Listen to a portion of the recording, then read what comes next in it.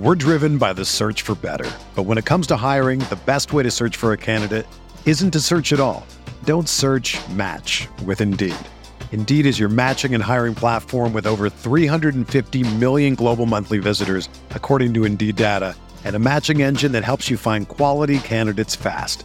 Ditch the busy work. Use Indeed for scheduling, screening, and messaging so you can connect with candidates faster. Leveraging over 140 million qualifications and preferences every day, Indeed's matching engine is constantly learning from your preferences, so the more you use Indeed, the better it gets. Join more than 3.5 million businesses worldwide that use Indeed to hire great talent fast. And listeners of this show will get a $75 sponsored job credit to get your jobs more visibility at Indeed.com/Blue Wire. Just go to Indeed.com/Blue Wire right now and support our show by saying that you heard about Indeed on this podcast. That's Indeed.com/Blue Wire. Terms and conditions apply. Need to hire? You need Indeed.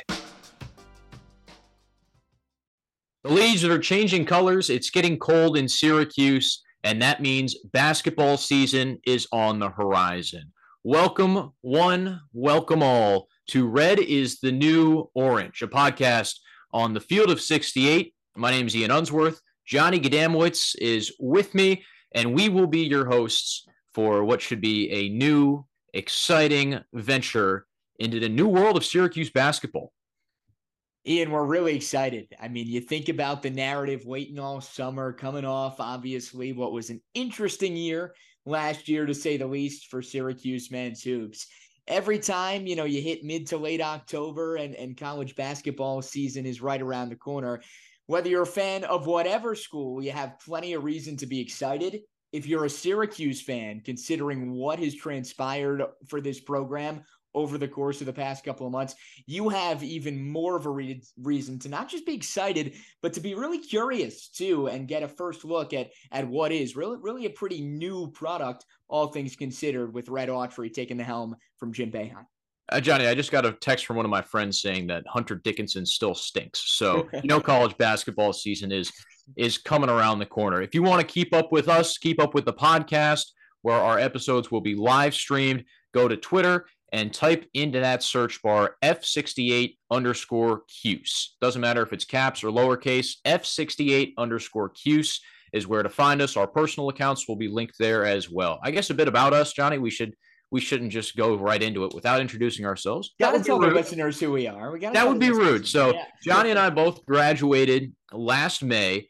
We were both at the ACC tournament. We were part of Jim Boeheim's last game broadcast on WAER. It was a pleasure to be at Syracuse for those 4 years and had plenty of great experiences in the student media scene. Got to go to a bunch of big games, got to see Syracuse football disappoint us plenty of times, whether it was in Clemson or at Yankee Stadium.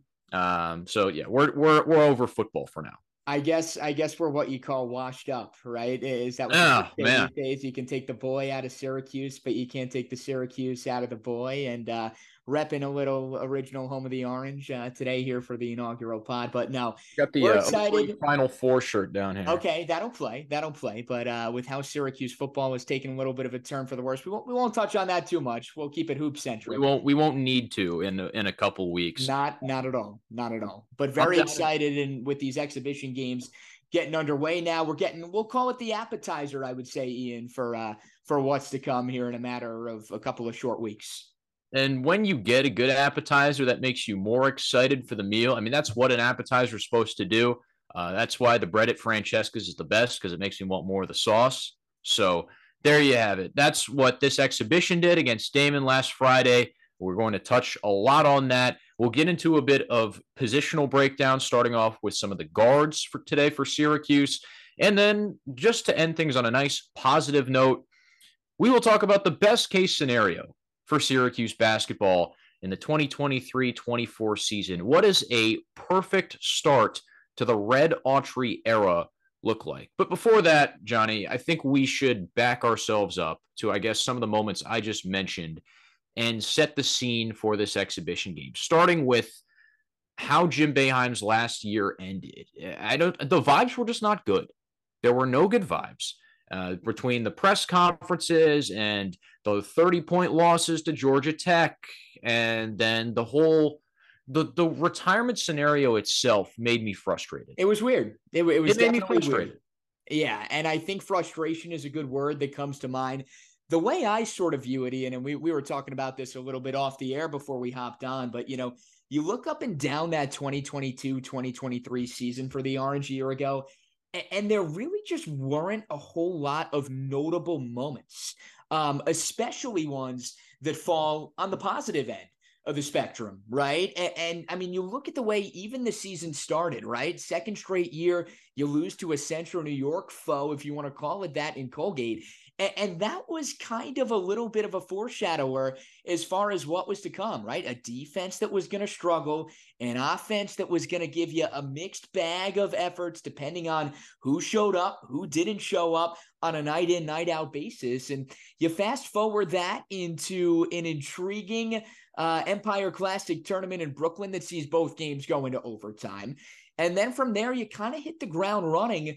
A couple more non-conference bouts before you got into the thick of things with ACC play. And an ACC where Syracuse really just didn't stack up, squeaking by Louisville early on. It just felt like every big game, maybe albeit that NC State win for Syracuse, it just didn't show up. And when they went up against squads that had a number in front of their name or were close to that level of a type of program, time and time again, you were getting the same result. And sure enough, you fast forward to the ACC tournament and it kind of falls flat on its face. And I know some Orange fans may be a little disappointed, a little surprised even as far as getting bounced in the first round of Wake Forest.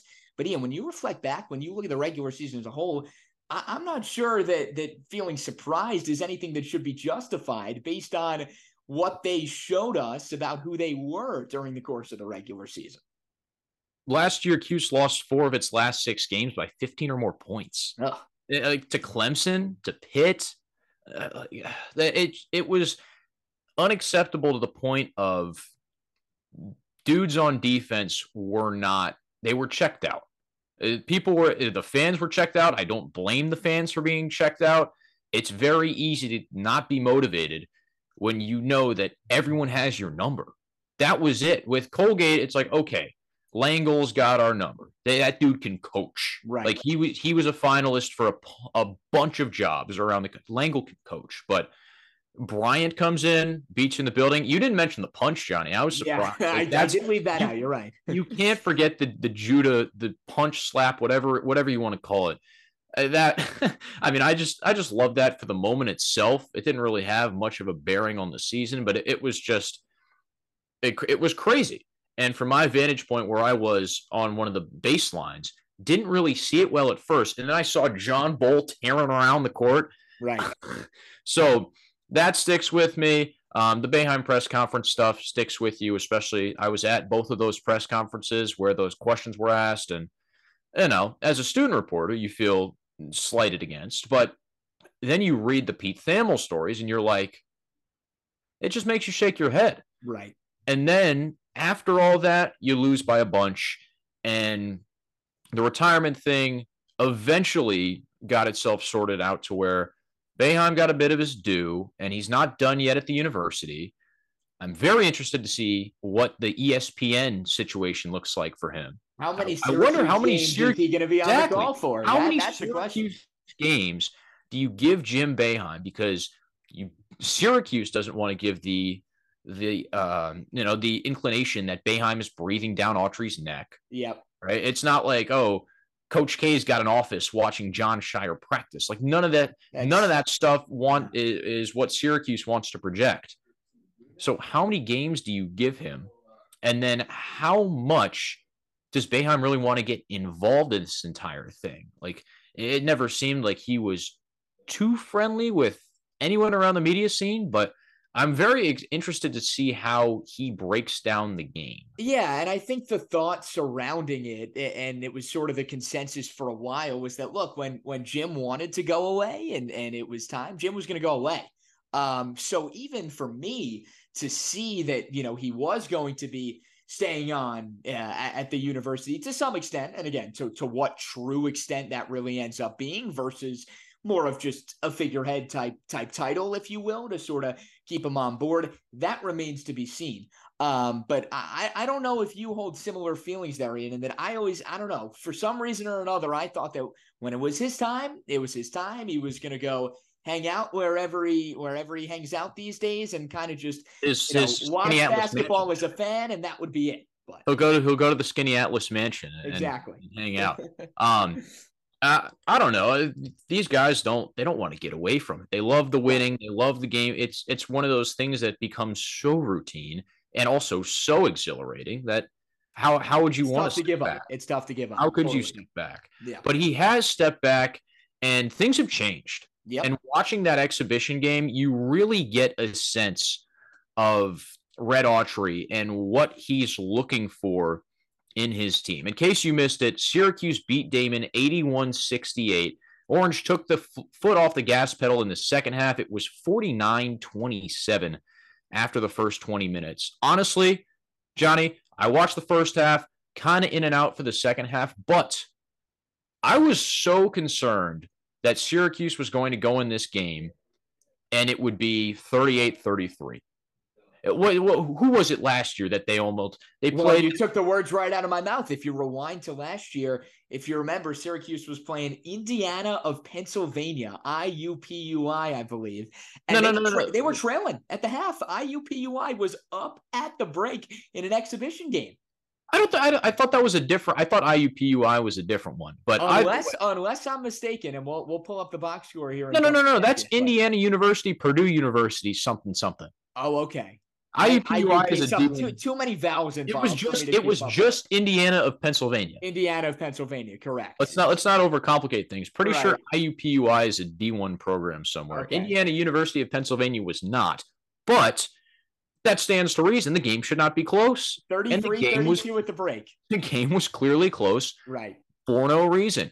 And why is that? It's because people know how to beat the zone, and the Syracuse offense last year wasn't doing a whole lot. Right. And everyone knew, we don't need to rehash it anymore. People complained enough on Twitter. People watch the same brand of basketball for the past 5 years, ever since Tyus Battle left the campus. You knew what we were going to get from Syracuse.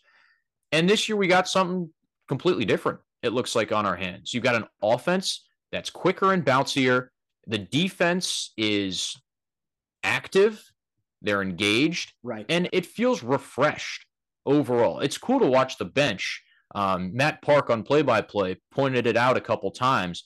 The entire bench is up pointing and shouting and screaming. It's not just Boeheim up and down the sidelines. Alan Griffin and Pete Corisanti are all up and making adjustments. And a lot of the time, it looked like Red was the last guy out of his chair. Right. He's comfortable. He seems very comfortable. And while we're on the topic of those involved with the broadcast, got to give a shout out to our Field of 68 Syracuse predecessor and Eric Devendorf doing some great stuff at the halftime break as far as being a studio analyst on the broadcast. But no, I think you hit the nail on the head, Ian. I think refreshed is a word that comes to mind. And granted, you take all of this with a grain of salt to begin with because, okay, yes, it's an exhibition game. You throw in another grain of salt, though, because arguably Syracuse's best player, and Judah Mintz, did not take the court, right? So as far as what the product on the whole looks like, we still won't really know. But at the same time, look, you rewind last year, and this was an offense that was predicated on Joe Girard, who obviously takes his talents down south to Clemson, and Jesse Edwards is no longer here either. And when those are two of your three kind of focal points in a center who made his money in the paint, and that was it really, and Joe Girard, that was it. That quite literally was it. And Girard in a guard who I'm not sure flashy is the word that comes to mind, right? More of a spot up shooter, operate in the half court, not necessarily looking to get out in the open break a ton. You remove those two guys from the equation. Yes, we hear so much about how much more athletic this team is, right? And how much more they can get up and down the court. And that's just not from the additions, but I think for me, and it was evident in this exhibition game, it's from the subtractions as well. Joe took himself out of a lot of games last year, and not like subbed himself out. He just didn't want the ball. And that really hurts when one of your main guys is, I think back to the Bryant game again, Justin Taylor had 25 points because A, he shot 11 free throws, and B, because Joe was giving him the ball in the final moments. So that says a little something about where Gerard's confidence was. I think at a certain point, he knew he would never reach his ceiling here, and I think everyone else knew it too. So that's why he got out of Dodge, and more power to him. I hope he's happy at Clemson. It seems like it, but it wipes the slate clean, right? The Boeheims are gone. Gerard is gone, and it means that it's really time to see something new and different. And it works really well when you have the athletic guys, the bigger guys, and guys that are faster to play the way Alan Griffin, Adrian Autry, and that coaching staff want to play, which is beating the ball up and down the court. I mean, J.J. Starling, the first time he really had the ball at the top of the key, flashed by Damon's 5'9" point guard. I think he was 5'9", 5'8". 5'9" was probably generous. Let's put it that way. But J.J. Starling beat him by about 3 steps to the hole. I mean, it was like Tyreek Hill, who we just saw earlier today, running up and down the field. It was so quick. It was a snap of a finger kind of thing. And so when you have that, as long as you set it up for success, you'll be all right. And the way you set it up is you let it go. You let the horses run. So the offense being quicker, being faster, and having more movement too. Like, how about the lack of ISO ball you saw? Yep. The first play of the game, swinging around the horn. Hey, Naheem McLeod is posting up on the block. All right, we don't like that. Got a guy with a hand in the face. Swing it back across, right? And the ball moved. It moved a lot. And that was something that was so cleansing to see. And not only that, but to see different guys do it as well, right? You talk about 6 different players check into double figures. Justin Taylor is one of them. He had a team high 12 points, or should say tied for team high with Quadir Copeland, who also notched 12. But at the end of the day, yeah, there were options, right? And obviously not having Judah on the court opened up more of a window for guys to contribute from a scoring standpoint. But yeah, and I think there's a little bit more intent. I think there's a little bit more of a game plan, right? It's no secret that, you rewind to last year, it was a lot of ISO ball. It was a lot of, hey, go get me a bucket, right? You rewind to years past and the Buddy Boeheim-led teams that took Central New York by storm. It was definitely a different offensive philosophy. But, we'll switch gears a little bit here. It's not just the offense that I think is going to take on a little bit of a different philosophy. And obviously the question that everyone's been asking all summer, as far as Syracuse is concerned, is, okay, is Adrian Autry really going to abandon the zone? And we sort of got our first tease to that in the exhibition against Damon earlier in the week. And yeah, it's no secret. Look, this team more athletic, probably more geared to have success when resorting to man-to-man. And that man-to-man looked pretty good. As far as the exhibition was concerned, certainly not perfect. Damon shot 42% from the field on the night. But I just wonder, Ian, and this is obviously a conversation that we can sort of track and monitor as the year progresses here. You got to consider so many returners on this roster, right? Don't get me wrong, some new faces for sure. They know that zone, right? It was instilled in them for better or worse. So I'm curious if that defense, which again is going to take some time, I think it's no secret, if those first couple games things don't go all too swimmingly, how much or how quickly, if at all, we could see Autry resorting perhaps to the old Syracuse ways a little bit. And again, we're not going to know that answer now. But just for food for thought, coming off this Damon exhibition where the defense looked okay, but far from perfect. We're driven by the search for better. But when it comes to hiring, the best way to search for a candidate isn't to search at all. Don't search, match with Indeed. Indeed is your matching and hiring platform with over 350 million global monthly visitors, according to Indeed data, and a matching engine that helps you find quality candidates fast. Ditch the busy work. Use Indeed for scheduling, screening, and messaging so you can connect with candidates faster. Leveraging over 140 million qualifications and preferences every day, Indeed's matching engine is constantly learning from your preferences, so the more you use Indeed, the better it gets. Join more than 3.5 million businesses worldwide that use Indeed to hire great talent fast. And listeners of this show will get a $75 sponsored job credit to get your jobs more visibility at Indeed.com/Blue Wire.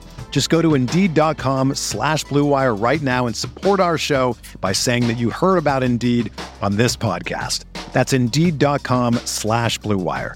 Terms and conditions apply. Need to hire? You need Indeed. Another day is here, and you're ready for it. What to wear? Check. Breakfast, lunch, and dinner? Check. Planning for what's next and how to save for it? That's where Bank of America can help. For your financial to-dos, Bank of America has experts ready to help get you closer to your goals. Get started at one of our local financial centers or 24/7 in our mobile banking app. Find a location near you at bankofamerica.com/talktous. What would you like the power to do? Mobile banking requires downloading the app and is only available for select devices. Message and data rates may apply. Bank of America NA, member FDIC. Last year, we were promised man-to-man. We barely got it at all. And it doesn't serve this team to go back to the zone. If you want to play faster, if you want to be a more aggressive, pacier team, you have to get rebounds.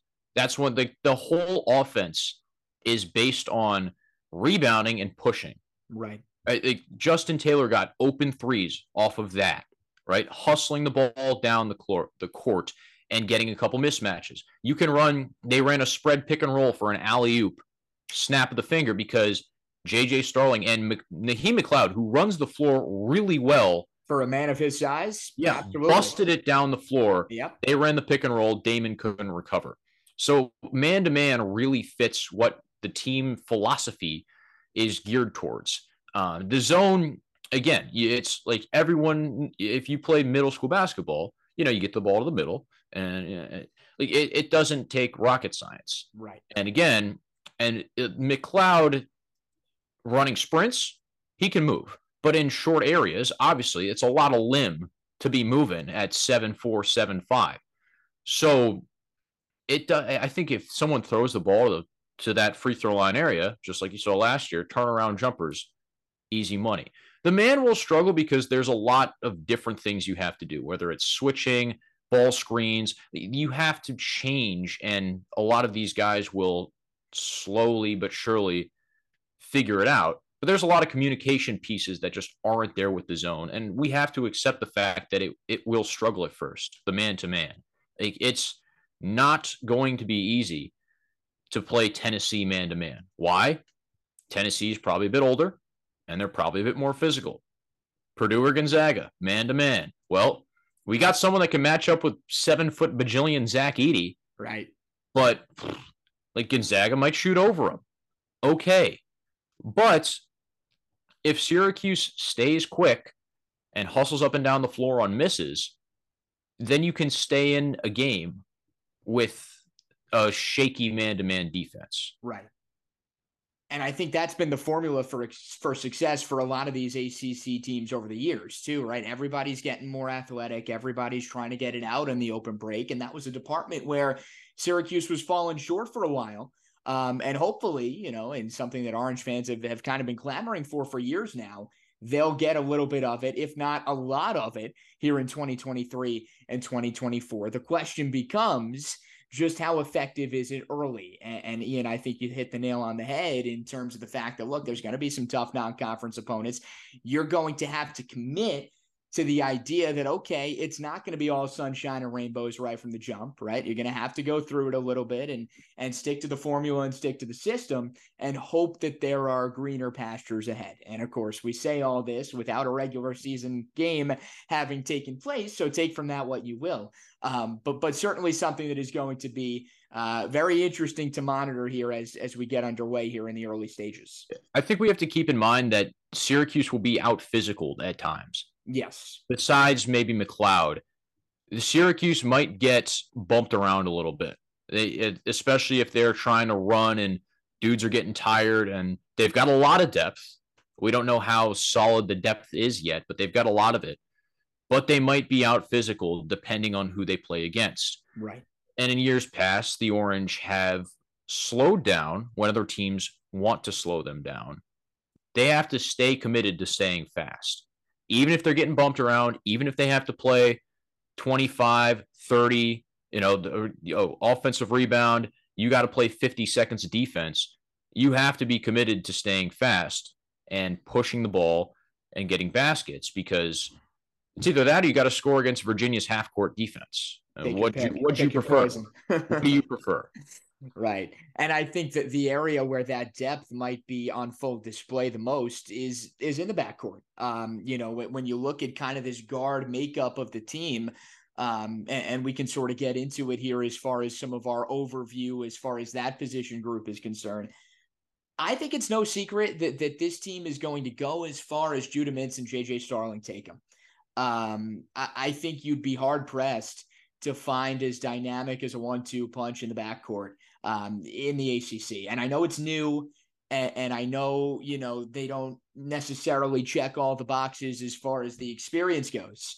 But that is a scary, explosive 1-2 punch right there. And we don't need to rehash how much of a miss JJ Starling was for Syracuse in recruiting initially. You just have to let the past be the past and make the most out of whatever this guy can give you moving forward. Going beyond that, I don't think it's too far-fetched to say that this could be a big year for Justin Taylor, Ian. I sort of revert back to last year and think about some of the hopes and expectations that existed for Benny Williams, obviously a different player who was asked to do different things and fill a different role. And Benny's sort of ups and downs were obviously documented over the course of last year. I don't think it's too far-fetched to say that Taylor might give you that breakout sophomore year that Benny didn't last year. He showed flashes. He didn't do it consistently. But I think this is someone who, in the right fit, in the right system, can really excel. Now, does he get that window with Mintz and Starling? I'm not so sure. There are obviously minute distribution situations that would need to be figured out in that case. But I think there's a role for Justin Taylor on this team, and I think there's an opportunity for perhaps a really big role as well. You need to spell Mintz and Starling together with shooting, because Mintz, we saw the three-point shot improve a little bit more as the season went on.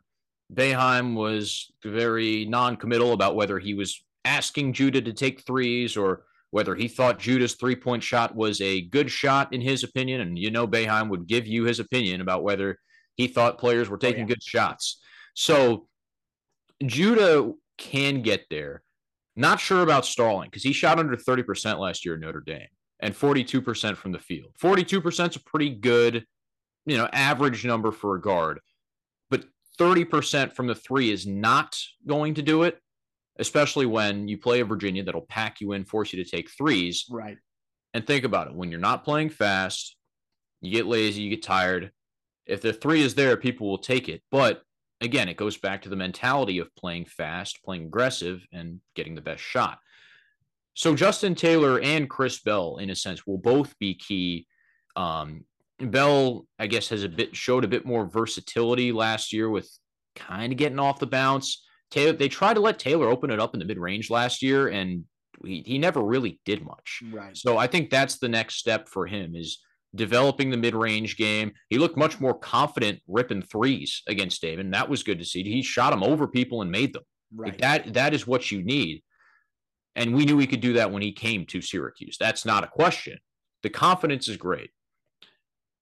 But everything else has to develop. You need to be a bit more than just a catch-and-shoot three-point guy, because that's what both Taylor and Bell were last year, and Syracuse didn't get as much as they could have out of them because of it. The last thing I want to say about JT before we kind of talk about some of the other guys that figure to be more depth pieces is the mental side of things. I think matters a lot. You talk about the Benny situation, right? What was the talk about Benny Williams halfway through the season? He's gone, right? He should transfer. He can get a better opportunity elsewhere. The personal day thing. Remember the whole personal day? Yep. That was a wild scenario. I don't think I've ever seen that happen before. Right. In my years of watching college basketball. But we know that like Benny's someone that needs to feel confident and needs to have people support him to really do well.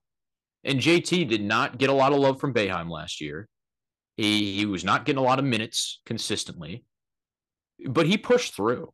Like he never complained. He never looked down. Like he didn't hang his head. And I think that really matters if people talk about the sophomore slump. Slumps are a mental thing. We're baseball guys. We've been around that. So as long as JT stays right mentally, I think he'll be in a good spot. Yeah, I don't disagree with that. And I want to circle back briefly to something that you were touching on earlier here, where, I think there's a role for him on this team. I mentioned that I think this could be a breakout season. I think even if he doesn't necessarily take the next step, if that makes sense. And what I mean by that is he doesn't have to do anything crazy that he wasn't already doing last year. Like, I think there is an avenue for him to be that 3-and-D guy and not necessarily do a whole lot else and still be in a prime spot to go out there and have a big year because of how this team is constructed, because of the other guys are there that can pick up the load from a scoring standpoint. I'm not saying he needs to check more boxes than he did last year. I'm saying the role that he was brought in to fill this year, I think he has an opportunity to tier his game better to that role based on the pieces that are around him. When you need mealtime inspiration, it's worth shopping Kroger, where you'll find over 30,000 mouth-watering choices that excite your inner foodie. And no matter what tasty choice you make, you'll enjoy our everyday low prices, plus extra ways to save, like digital coupons worth over $600 each week. You can also save up to $1 off per gallon at the pump with fuel points. More savings and more inspiring flavors make shopping Kroger worth it every time. Kroger, fresh for everyone. Fuel restrictions apply. This is the story of the one.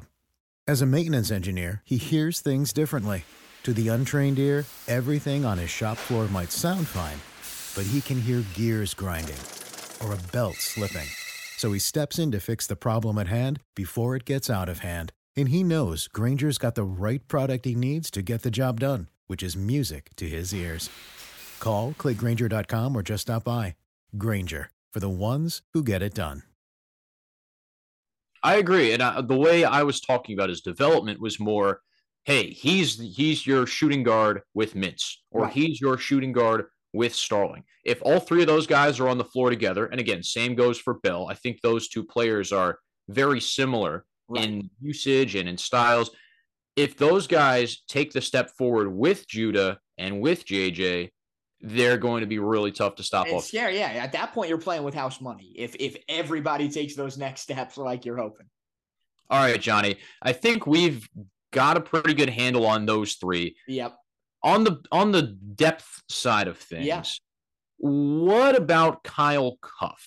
What about Quadir Copeland? How do these guys fit in? Because there are not a lot of minutes to be had. Right. Quadir obviously shined a couple times, but there was never like a box score breaker, or there was never a game where he really wowed you, and Boeheim was quick to hook him. And Cuff has no history in college after his injury last year at Kansas. So what do you make of it? Well, I mean, you look at the numbers as far as the Damon game was concerned, and again, no Judah Mintz, but between Copeland and Cuff in the exhibition contest, those two playing a combined 54 minutes. Now, that is not to say that that is what we're going to expect consistently, but it shows you that, you know what, at least there's a level of investment there, particularly with Copeland, who played north of 30 minutes. And yeah, I mean, he showed flashes at times last year, and he doesn't have to be Superman. He needs to be the guy that, can come in off the bench a la Symir Torrance and do a good enough job to run the floor and keep the team in a ball game. You're not asking him to, explode offensively or to put the clamps down defensively every sequence in, sequence out. But what you are asking him to do is give you serviceable minutes. And again, with the construction of this backcourt and the way it's made right now, you don't need a ton offensively. You really don't. I think on the topic of Copeland, and I guess you could kind of loop Kyle Cuff into this conversation as well, you need just steady presences. Obviously with Cuff, that's a little bit of a bigger ask because the experience is not there. But with Quadir in particular, I think kind of filling out that role that, to be quite frank, was pretty similar to the role he saw last year. Obviously, the minutes would likely increase to an extent, but it doesn't need to be anything too ridiculous. You don't need these guys to be sixth men of the year type guys in order to have a successful season. Copeland last year got so much praise for his practice play and his passing, mainly. They called him a wizard with the ball. He had 9 assists. Check that box. Cuff is known for his defensive presence. He got his first shift in, he got 2 steals. And he almost yammed on someone. Instead, there was a wedgie situation. Early one for our taste, but it's the juice and the bounce is still there. He didn't lose a step after that season-ending leg injury. He's still got plenty of juice in his game, and I think that's the most important thing to see. Last thing, Johnny, before we get out of here. Yep. Best case scenario for Syracuse men's basketball. We're not going to go up and down the schedule and predict every game, right? There's no use in doing that, and we know how that goes. We're going to sound like fools after Syracuse. We've done our fair share of that over the years. And Syracuse will lose to Cornell. We'll sound like fools, and then we'll parade around once they beat Oregon 2 weeks later. But as a best-case scenario for Red Autry and Syracuse men's basketball, what does the season look like? Yeah, I mean, I've always sort of held the philosophy, Ian, that if you can get to 20 wins, you're doing something right.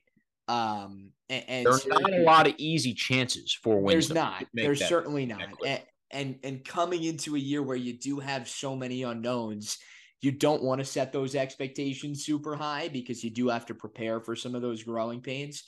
I would say best case scenario for this team is I think the first month or two is really going to be big, because if you can establish that identity, if you can grab some key non-conference wins and roll into ACC play with a lot of those question marks, maybe not fully figured out, but at least you have a pretty good idea of where you stand and know that, hey, we can go up against some of the big boys. And even if we're not getting wins, we feel good about where we're at considering how new we are. I think that's best case. And I know that doesn't necessarily answer your question as far as X number of wins, make it to the tournament, make it to X round. No, we don't need to do the record prediction thing. We don't need to go nuts. I'm keying in on Maui. I'm looking at some of these early games against squads that you're not really going to see again, but give you an opportunity to kind of find your footing. Make sure that by the time you're seeing the Virginias and the Carolinas and the Dukes of the world, you sort of know what you stand and you have an ability to sort of play to your strengths and put yourself in a position to go win those conference games. I'm actually of the complete opposite mindset. Okay. I'm of the complete opposite. I think Maui's a wash. Okay. With new style, with new defense, players that haven't played together before, I think it's a wash. Whatever. It doesn't matter what happens. You finish 5th, 6th, whatever. Cool. Right? Got to beat Georgetown. Ed Cooley is now at Georgetown. Their roster is completely revamped.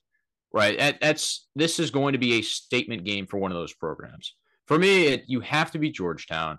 Nice to beat Oregon. My best friend went there from back home, but whatever. That's me personally.